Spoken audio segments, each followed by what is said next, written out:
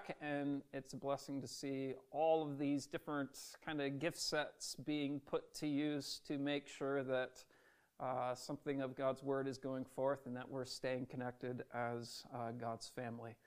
A few announcements and then a little bit of prayer. First is we're trying to do a few membership classes. We know there's a handful of folks that are interested in that, and we're going to try to pre-record a few classes and then follow those up with just some short Zoom meetings where we can kind of hash out any questions or concerns that folks may have in regard to those classes. Again, when it comes to membership classes, it doesn't make you a member necessarily, but it informs you as to what membership is all about, particularly then from a biblical perspective.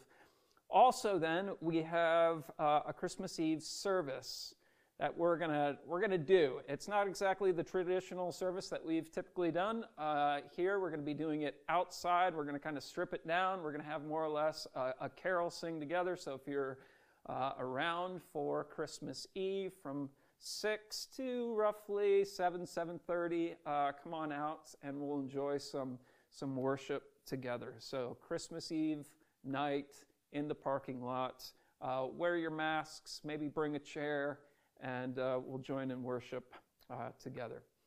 Finally then, we're going to spend a little time of prayer, praying for the businesses in this area, especially during this season. Many small businesses are suffering and trying to figure out how to stay afloat, and so we just want to intercede for them. Also, the reconciliation of family relationships. Obviously, during a season like Christmas, we are interacting with family a bit more. I know COVID gets in the way of that, but nonetheless, it brings up a lot of the hurt and the brokenness of the relationships that some have within their family units. And so we just want to pray into that this would be a time of redemption and reconciliation. And finally, we're going to pray for Wissinoming Bible Fellowship, which is right around the corner here on Van Kirk Street. We met with the pastor about a month ago, and so we just want to continue to pray for them. They're, as a smaller church, they're going through quite the struggles through this season, and so we want to intercede for them, that God would grant them wisdom in how to rightly glorify Him through this season. So let's pray together. Father, we're so thankful that you have loved us in sending your Son to die for us. Jesus, what all-sufficient merit you have granted to us. Thank you that your work and your obedience has perfectly fulfilled the law, and you've died to take on our sin, but you've died and been raised so that you might grant us something of your own righteousness. Thank you for that perfect standing that we have before the Father. And so, Lord, we now, based upon the love that you've shown us, how you've brought us into your family, we intercede for the small businesses in our area. God, we pray that you would give them something of added grace and provision during this season. We ask that you would grant them something of wisdom in order to know how to stay afloat, even just the practical stuff of just daily business operations. We pray that you'd grant them something of wisdom during this season to see them last through what has just been a difficult time.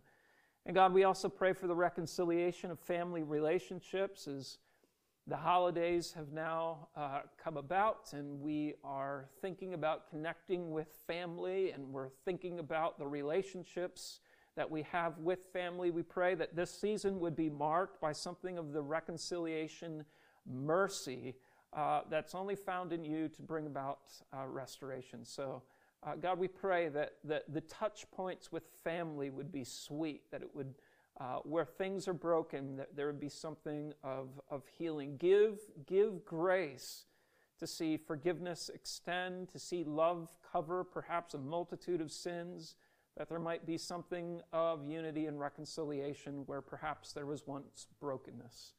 And finally, Lord, we think of Wissinoming Bible Fellowship. God, we thank you for the light that they are in Wissinoming. We thank you for the handful that regularly attend, but we pray that you would supply to them, even as we talked with the pastor, that you would supply to them perhaps younger couples with families, that would be an aid, something of help to them as they seek to glorify you within this neighborhood as well. So I pray that, again, you'd grant just that persevering grace to the leaders of that congregation. We pray that they would persevere well during this time to see something of fruitfulness brought about for the sake of your kingdom. And so we ask your blessing upon them, and we pray these things then in Jesus' name. Amen. All right, well, if you have your Bibles, Revelation chapter 2, we've covered the church in Ephesus, we've covered the church in Smyrna, and now we're looking to the church in Pergamum in verse 12. Revelation chapter 2, verse 12, it states this, "And to the angel of the church in Pergamum write the words of him who has the sharp, two-edged sword. I know where you dwell, where Satan's throne is. Yet you hold fast my name, and you did not deny my faith, even in the days of Antipas, my faithful witness, who was killed among you, where Satan dwells. But I have a few things against you. You have some there who hold the teachings of Balaam, who taught Balak to put a stumbling block before the sons of Israel, so that they might eat food sacrificed to idols and practice sexual immorality. So also you have some who hold to the teaching of the Nicolaitans. Therefore, repent. If not, I will come to you soon and war against them with the sword of my mouth.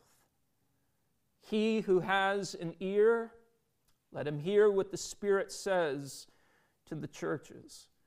To the one who conquers, I will give some of the hidden manna, and I will give him a white stone with a new name written on the stone that no one knows except the one who receives it." It's a familiar idea in Scripture, presumably because it's an all too easy way to err as God's people. It's the idea of the disconnect between what we say and what we do. What we confess about Christ versus how we live for Christ. It's one thing to know about Jesus, even to confess Him as Lord and Savior, but it's an altogether different thing to see that truth, to see the one who is truth produce transformation in our hearts. Remember, all conduct, all the things that we do is an outworking of the heart. It's why Proverbs chapter 3, verse 23 would say, above all else, guard your heart. Why? Well, from it flows the course of life. It's why Jesus will say in the Gospels, it's out of the heart that the mouth speaks. Your conduct is not first a result of external circumstances or influence. It's a result of the heart. It's all about what the heart wants, about what the heart then ultimately worships. And so herein is the issue often felt by God's people through the ages. It's the outward confession that's then attended with this inward compromise. You might be saying the right things, but your life is being lived in a way in which you're not practicing what you're preaching. It's a devastating disconnect. This is the problem in the church of Pergamum. An outward confession, but with inward compromise. But again, it's a familiar concept within Scripture, being seen in the Exodus account. Do you remember? You remember God's people saying, oh yeah, we confess our allegiance to Yahweh. And yet in the next chapter, what are they doing? Well, how about we create a golden calf and worship it? Their conduct was different than their confession. We see it in the time of the exile as well. The people of God are confessing Yahweh. We believe in Yahweh. We follow Yahweh. And yet what we find is that they fail to truly live according to God's standards, involving the nations and their idolatry and how they live. Their confession did not match their conduct. And of course, this is still then a familiar concept in the New Testament.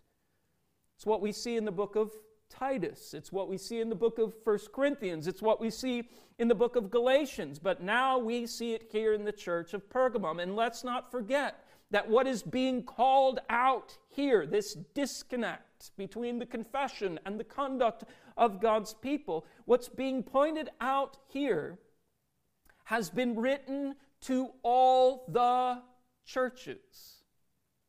Once again, what Jesus is pointing out in the church of Pergamum is not to smear the integrity of the church in Pergamum as these other churches would hear into what's happening. It's rather to recognize that all of our hearts can be tempted in these ways, whether it's the 7 churches represented in Revelation or whether it's the church today.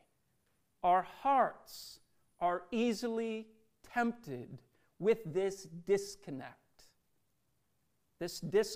between our confession of Christ and our conduct for Christ. So the point this morning is simply this: our conduct for Christ, how we live our lives for Christ, must align with our confession of Christ. Our conduct for Christ must align with our confession of Christ. Now again, we're going to follow this common sequence that we see as Jesus addresses the churches.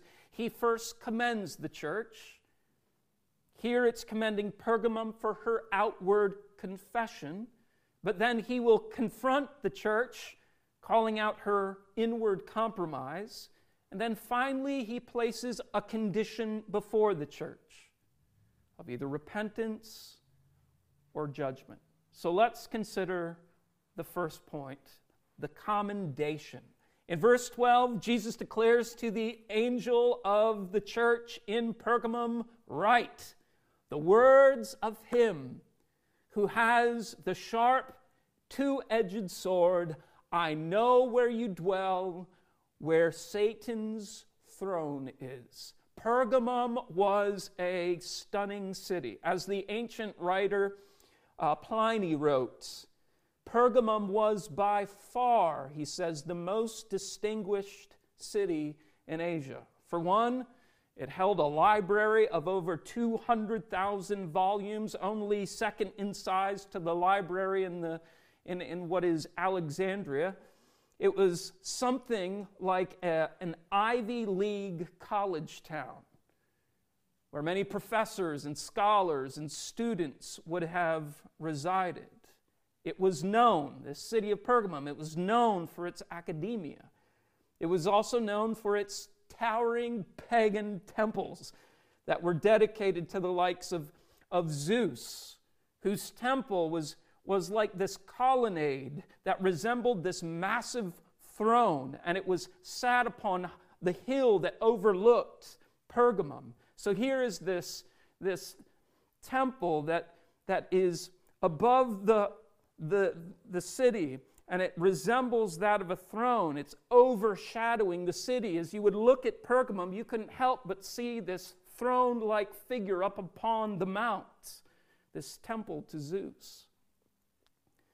But whether it was academia or whether it's pagan worship, it was also widely known and mostly known for being a political and patriotic hotspot for Rome.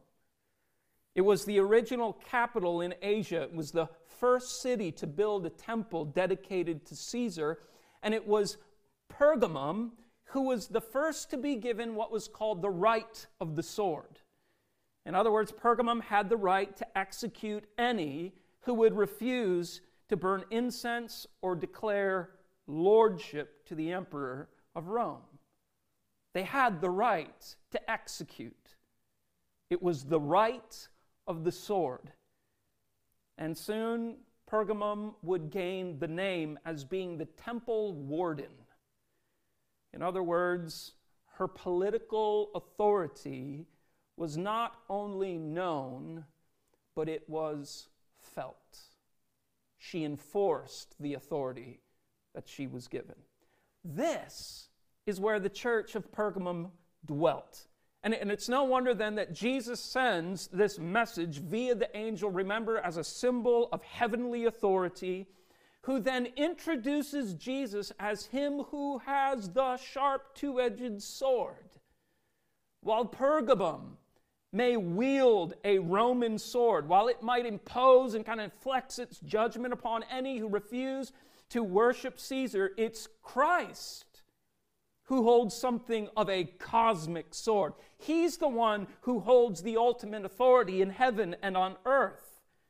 Rome, in all of its political sway, is actually not a power just unto themselves. They will bend the knee. They will be brought to account before Christ, him who has a sharp two-edged sword. This would have been a world of comfort to the church in Pergamum. It's as if you can hear something of the comforting words of Jesus that he said to his disciples in Matthew chapter 10, verse 28, where he says, "Do not fear those who kill the body, but cannot kill the soul. Rather fear him who can destroy both soul and body in hell. So everyone who acknowledges me before men, I also will acknowledge before my Father who is in heaven." Who is it that carries the true sword of judgment? It's not Rome, right? It's the one who is dead and is alive again. It's the one who holds the keys, the authority over death and Hades. He has the right to wield the sword. He holds the true authority over all. And it's this ultimate authority which then frames out what is a remarkable commendation to the church in Pergamum. Jesus says, "I know where you dwell, where Satan's throne is." Satan's throne is a symbol of both the pagan throne of Zeus that overshadowed Pergamum, but also the political worship that threatened the very lives of the Christians in Pergamum. Should they refuse to align themselves with this pagan and political worship, it could cost their lives. And Jesus is saying, "I know the hostility that you are living under." Jesus is saying, "I know you dwell where Satan dwells." But remember, his knowing is not just mere awareness. Jesus is not saying, "Oh yeah, I'm aware of what's happening and it's not good." No, there's more to this word of him knowing. Remember how he confronts Saul, the great persecutor of the church, on the road to Damascus. He doesn't say, "Saul, why are you persecuting my church?" He says, "Why are you persecuting me?" Jesus isn't merely aware of the persecution that is being taken. He is one with his church, and therefore he intimately knows the opposition and bears something of the burden of that opposition with his people. He knows where they dwell. He knows the hostility that they are under. And it's with that he shares his glad commendation, verse 13. "Yet you hold fast my name, and you did not deny my faith, even in the days of Antipas, my faithful witness, who was killed among you."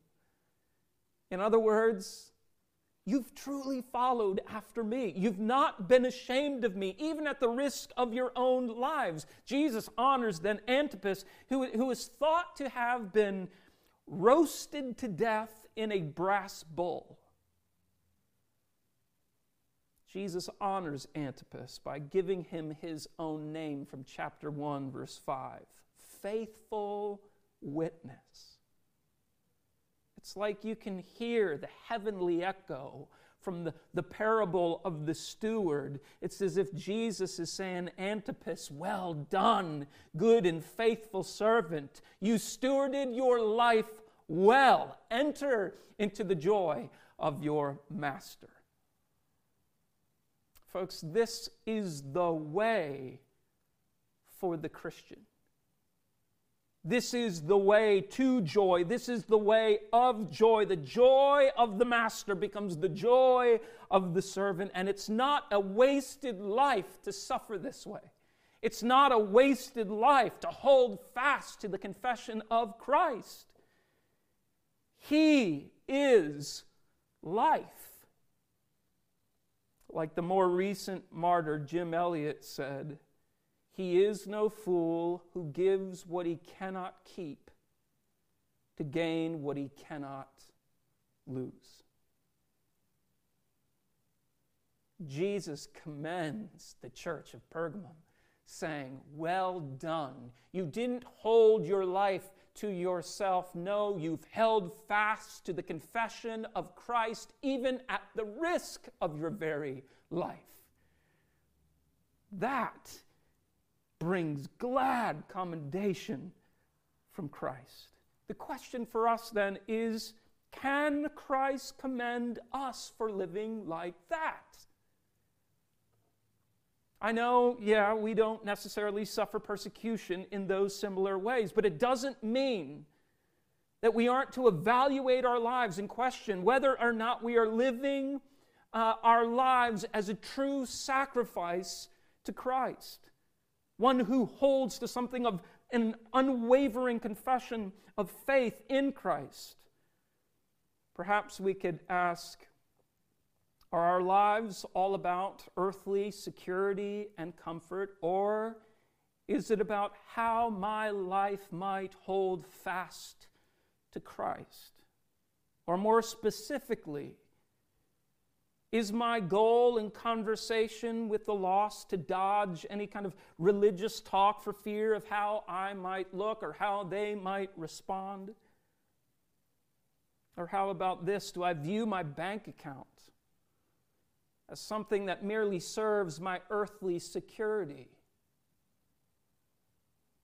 Or is it something that I say, I want to invest it in eternal purposes and reward? Is my instruction to and my dreams for my children, is it all about living the best earthly life? That they would get a fair shake at things, that they would be established upon this earth, that they would find something of security and comfort in this world? Or is it that you want to train your children that their life is something to be given away for the sake of Christ? Jesus says, I know where you dwell.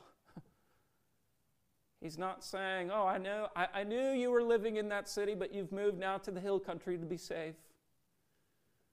With all the paganism and all the corruption, I've seen that you've moved away to a secure place, good for you. No, he says you've stayed. You've given yourself to that context, holding fast to your confession, knowing that it could cost your very life. This is what he commends. The question for us is, do we truly see our lives as a living sacrifice, something to be lost for the sake of Christ? Are you a living sacrifice? Can Christ commend how your life is being lived? A life that clearly, boldly confesses Christ. Now, second, Christ confronts the church of Pergamum. He states in verse 14, I have a few things against you. You have some who hold to the teaching of Balaam. And right there we have to stop, and it's like, who is this Balaam figure? Well, we have to go all the way back to Numbers chapter 22 through 24. It's where God's people have been taken out of Egypt. They're now wandering through the wilderness, and they're crossing the land of Moab. And it's at this time that the king of Moab, named Balak, becomes fearful of God's people. He sees that they're of such a big number that he's fearful that they are going to attack Moab and overcome them. So what does Balak do? Well, he gets a hold of Balaam. Balaam is a pagan sorcerer who is known for speaking over others and seeing those very things come to pass. And so Balak, the king of Moab, hires Balaam, the sorcerer, to curse God's people.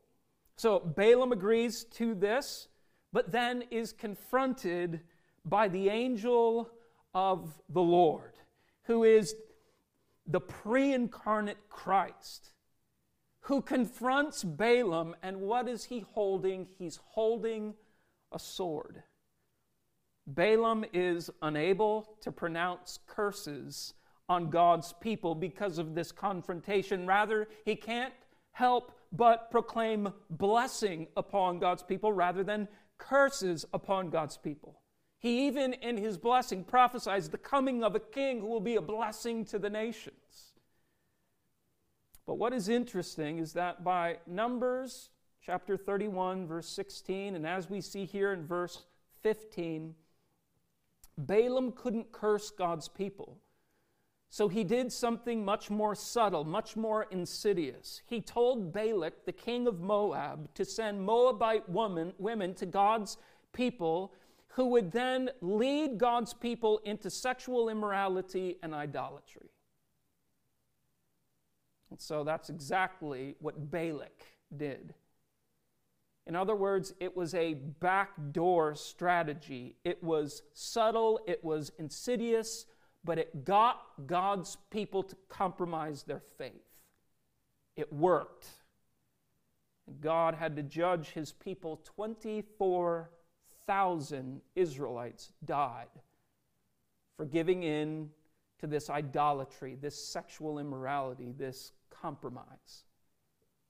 Jesus is saying to the church of Pergamum, something of the same subtle backdoor stuff is happening within this church.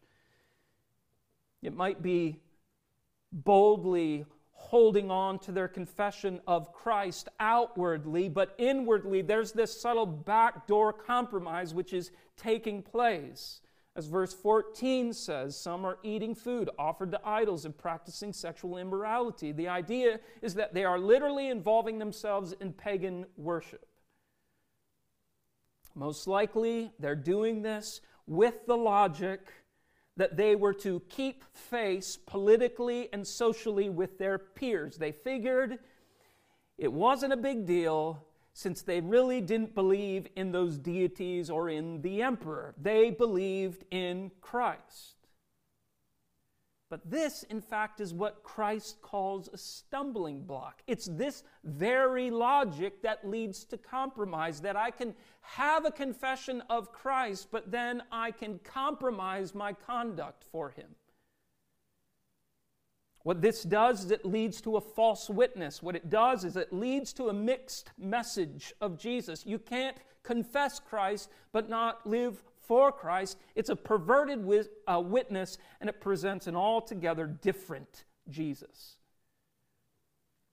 Now, this was similar action and similar logic with the Nicolaitans, referenced in verse 15. In the early church writing, Nicholas was said to be one of the deacons chosen in Acts 6, but he falls away from the faith and then sought to confuse others with that same kind of logic. Oh, it doesn't matter how you live as long as you just believe Jesus. As long as your confession is good, your conduct doesn't matter. But here's the point, Christian. Following Jesus doesn't mean the absence of law.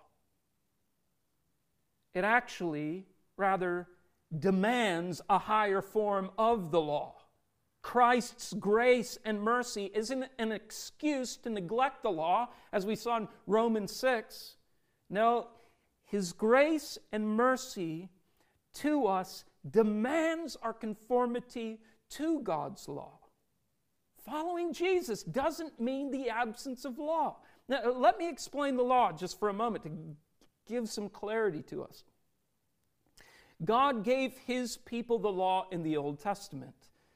Now, Jesus in Matthew chapter 5, the Sermon on the Mount, in verses 17 and 18, will say that he came to fulfill the Old Testament law, which means that he satisfied it perfectly in ways that God's people, you and I, could never fulfill it. And this is, as we know, the beauty of the gospel. It is the good news. In the cross, Christ takes upon himself our guilt, but then offers something of his positional perfection before God. Just as we sang earlier, by thine all-sufficient merit. His perfect obedience has been given to us. It's the great exchange of the gospel that Jesus perfectly satisfied. He fulfilled the Old Testament law. He walked in perfect obedience, and going to the cross, he takes upon himself our demerit, and he gives us his merit. We stand before God in the righteousness and the obedience of Christ. Another way to say it is he takes our rap sheet and we get his rap sheet, which is perfect obedience. We stand before God in Christ's obedience, not in our own. Now, Jesus fulfills the law in that sense. He perfectly obeyed it. But Jesus also then fulfills different aspects of the Old Testament law. For instance, the sacrificial system. We no longer have a sacrificial system. Why? Because Jesus became the Lamb who takes away the sin of the world. We no longer have temple proceedings. Why? Well, because he becomes the better high priest for us. He makes us a temple, the temple of his presence. He also becomes the perfect Israel, right? Such that there's no longer any kind of civil law that now is bearing upon us, because he's become the perfect Israel for us. But the moral aspects of the Old Testament law remain. They remain, and yet in Christ, it's altogether heightened in its form. So, for instance, Jesus will say in the Sermon on the Mount, if you have anger in your heart, you're guilty of murder. If you have lust in your heart, well, you're guilty of idolatry or adultery. It's not fundamentally a law of external conformity, as it is now in Christ, a standard of the heart. Remember, all of life, all of what we do flows from the heart, and therein not only do we receive the positional obedience of Christ before the Father, but his Spirit dwells in us to convict us, to challenge us, to enable us to think, to desire, to worship Christ from the inside out. And all of this is so that our conduct for Christ actually aligns with our confession of Christ. Following Jesus does not mean the absence of law. It actually binds us to an heightened law, a law of the heart. Is this the way, then, that you consider your relationship with Christ? That there is a holiness to be learned, that there is a conduct of the heart to grow in? Is this how you understand even our gatherings as a church, or the need for gathering as the church, as a way to guard our hearts against the subtle compromises that the enemy oftentimes works through the back door?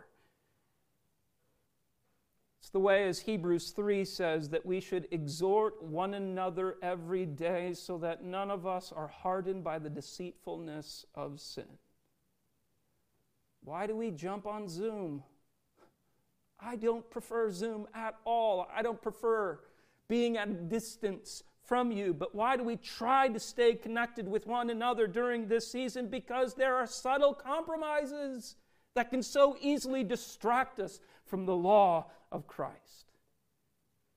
But there's grace, there's mercy that Christ intends to supply to us so that our conduct for Christ might match our confession of Christ. So it's this failure to acknowledge Christ's law that actually leads to this subtle but grievous compromise in the church of Pergamum. And it therefore warranted this confrontation from Christ himself. And based upon the seriousness of that compromise, finally Jesus presents the church of Pergamum with a condition. He states, verse 16, "Therefore repent. And if not, I will war against you with the sword of my mouth." The condition is this: you can either repent or face judgment. Repentance here most likely has in view both the repentance of those who are actively involved in this pagan worship, but also the repentance of the whole church, who is failing in some sense to exercise what we would refer to as church discipline. Remember, church discipline is not for the sake of being harsh with people. Rather, it's a way we keep one another accountable. It's an act of love. It's an act of mercy. It's an act of rescue. But should the church then fail to repent in these two ways, Jesus says, "I will war against you with the sword of my mouth." Remember, he's drawing from the imagery of the sharp, two-edged sword that we will soon see in Revelation chapter 19 as a sword of judgment that comes out of the mouth of Messiah. This sword symbolizes something of Judgment Day, where all is brought to account. But here, Judgment Day is not in view. What's in view is something of discipline that's brought upon the church. Just as the 24,000 died in that one occasion of sexual immorality and pagan worship in the Exodus account, so even in the New Testament church, we see different times where Jesus does just that. He brings judgment upon his church. Acts chapter 5, Ananias and Sapphira will be struck dead for lying to the church. 1 Corinthians chapter 11, Paul will tell the church that God has brought sickness and even death upon them because they're taking communion in an unworthy manner. James 5 will talk about unconfessed sin that is causing physical sickness among God's people. It's judgment. It's not final judgment, but it is stern discipline that Christ is bringing upon his church to actually keep them from final judgment. Just to say it abruptly, you're not safe in your sin. And that's a good thing. It's a good thing that we are not safe in our sin. It's not a wrong thing that Christ would warn us in these ways. Folks, he will go to war with you for the sake of your eternal joy in him. He will contend with you so that you will appropriate his grace and mercy. He will judge you so that you prove to be his own. He is good to go to war with us. Now, finally, should the church repent, there's a promise given. In verse 17, we have what is becoming a familiar statement with each of these churches. Jesus states, "He who has an ear, let him hear what the Spirit says to the churches." Here's the promise to the repentant church.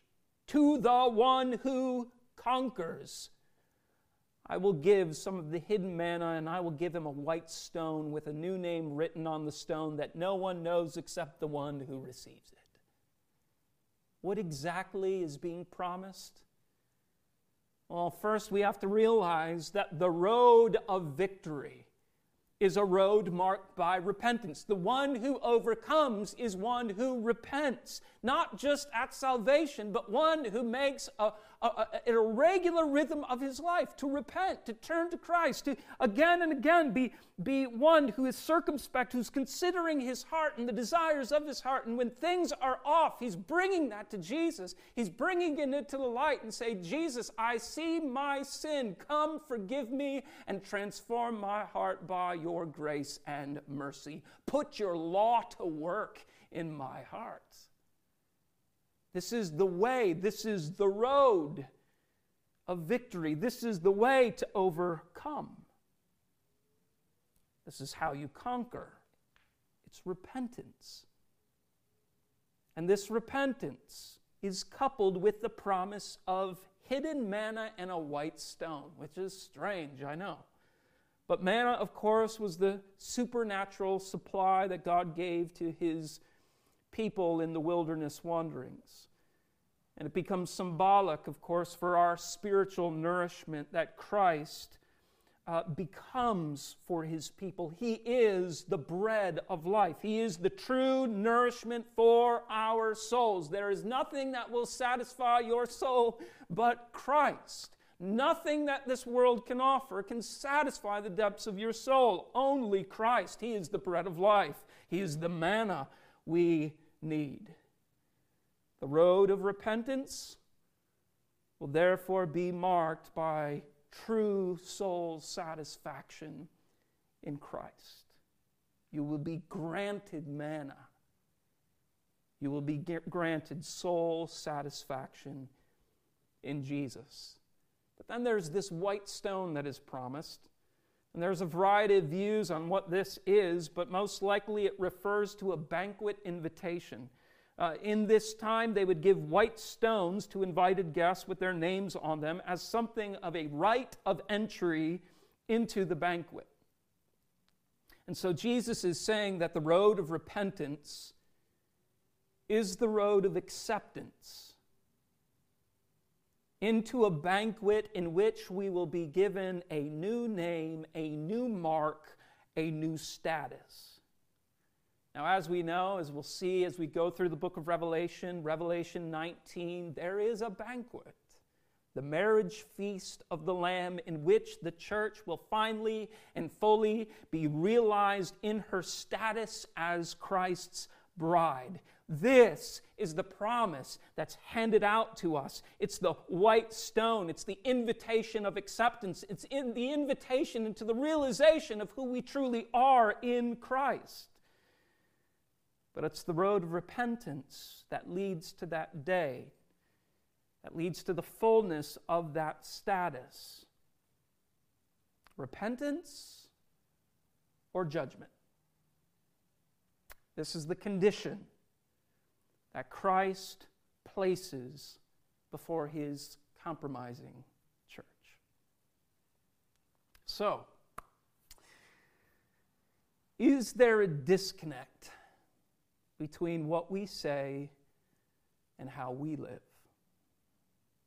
While we might confess Christ, are there subtle, perhaps even private compromises at work within our hearts and within our lives? Are we given to applying the law of Christ to our lives?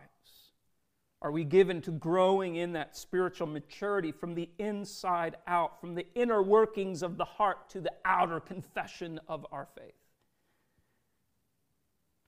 Folks, we have a saving judge, one who holds something of a cosmic sword, who readily protects his people even through persecution unto death, but who will go to war with his people, also that the witness of his church might be clearly known, that her conduct for Christ might align with her confession of Christ.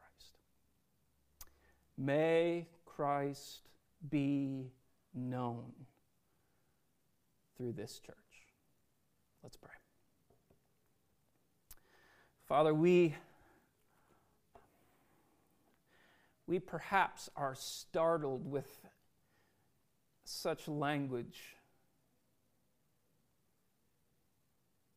We love to think of Jesus as that pure, spotless lamb who is gentle with us, who is careful with us, who doesn't impose himself upon us.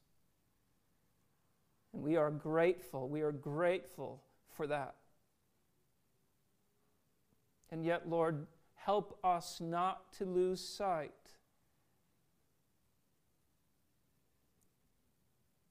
of the one who holds the sharp two-edged sword, who holds authority over heaven and earth, who is not afraid to go to war with his people so that he might win their affection, so that he might transform them and secure them ultimately to himself. God, I pray that where sin might abound in our lives, perhaps even in the most subtle of ways, where compromise is alive and well, where the enemy has come in kind of through the back door, we pray that you would shine your light upon our compromise. I pray that you would give us something of a holy trembling before the one who holds that sharp two-edged sword. And God, would it be that the one who holds the sword, that we would fear, we would tremble, but that we would run to the very one who is the slain lamb, who comforts us, who is ready to forgive us, who is ready to restore us, who is ready to give us something of the very joy that he alone can supply. So shine your light upon us, we pray. God, I pray specifically for this issue of sexual immorality. How easy it is for our eyes to be captivated with that which cannot satisfy, but how subtle a second glance, how subtle it is to catch a picture scrolling through a phone, how easy it is for our hearts to be taken. Subtle compromise, where we find our heart then reeling with lust and desire that does not honor you. Jesus, thank you that you are for us enough to say that that kind of sin is not safe.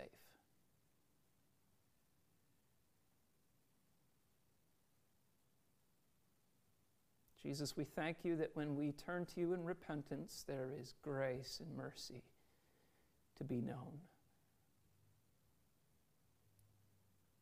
There is transformation. There is power for restoration to be brought to our hearts and lives. Thank you that our sin is not safe with you, but oh, there is grace, there is mercy to be found with you. So we thank you for it. Ask that you would expose the compromise of our hearts, and it's in Jesus' name we pray. Amen.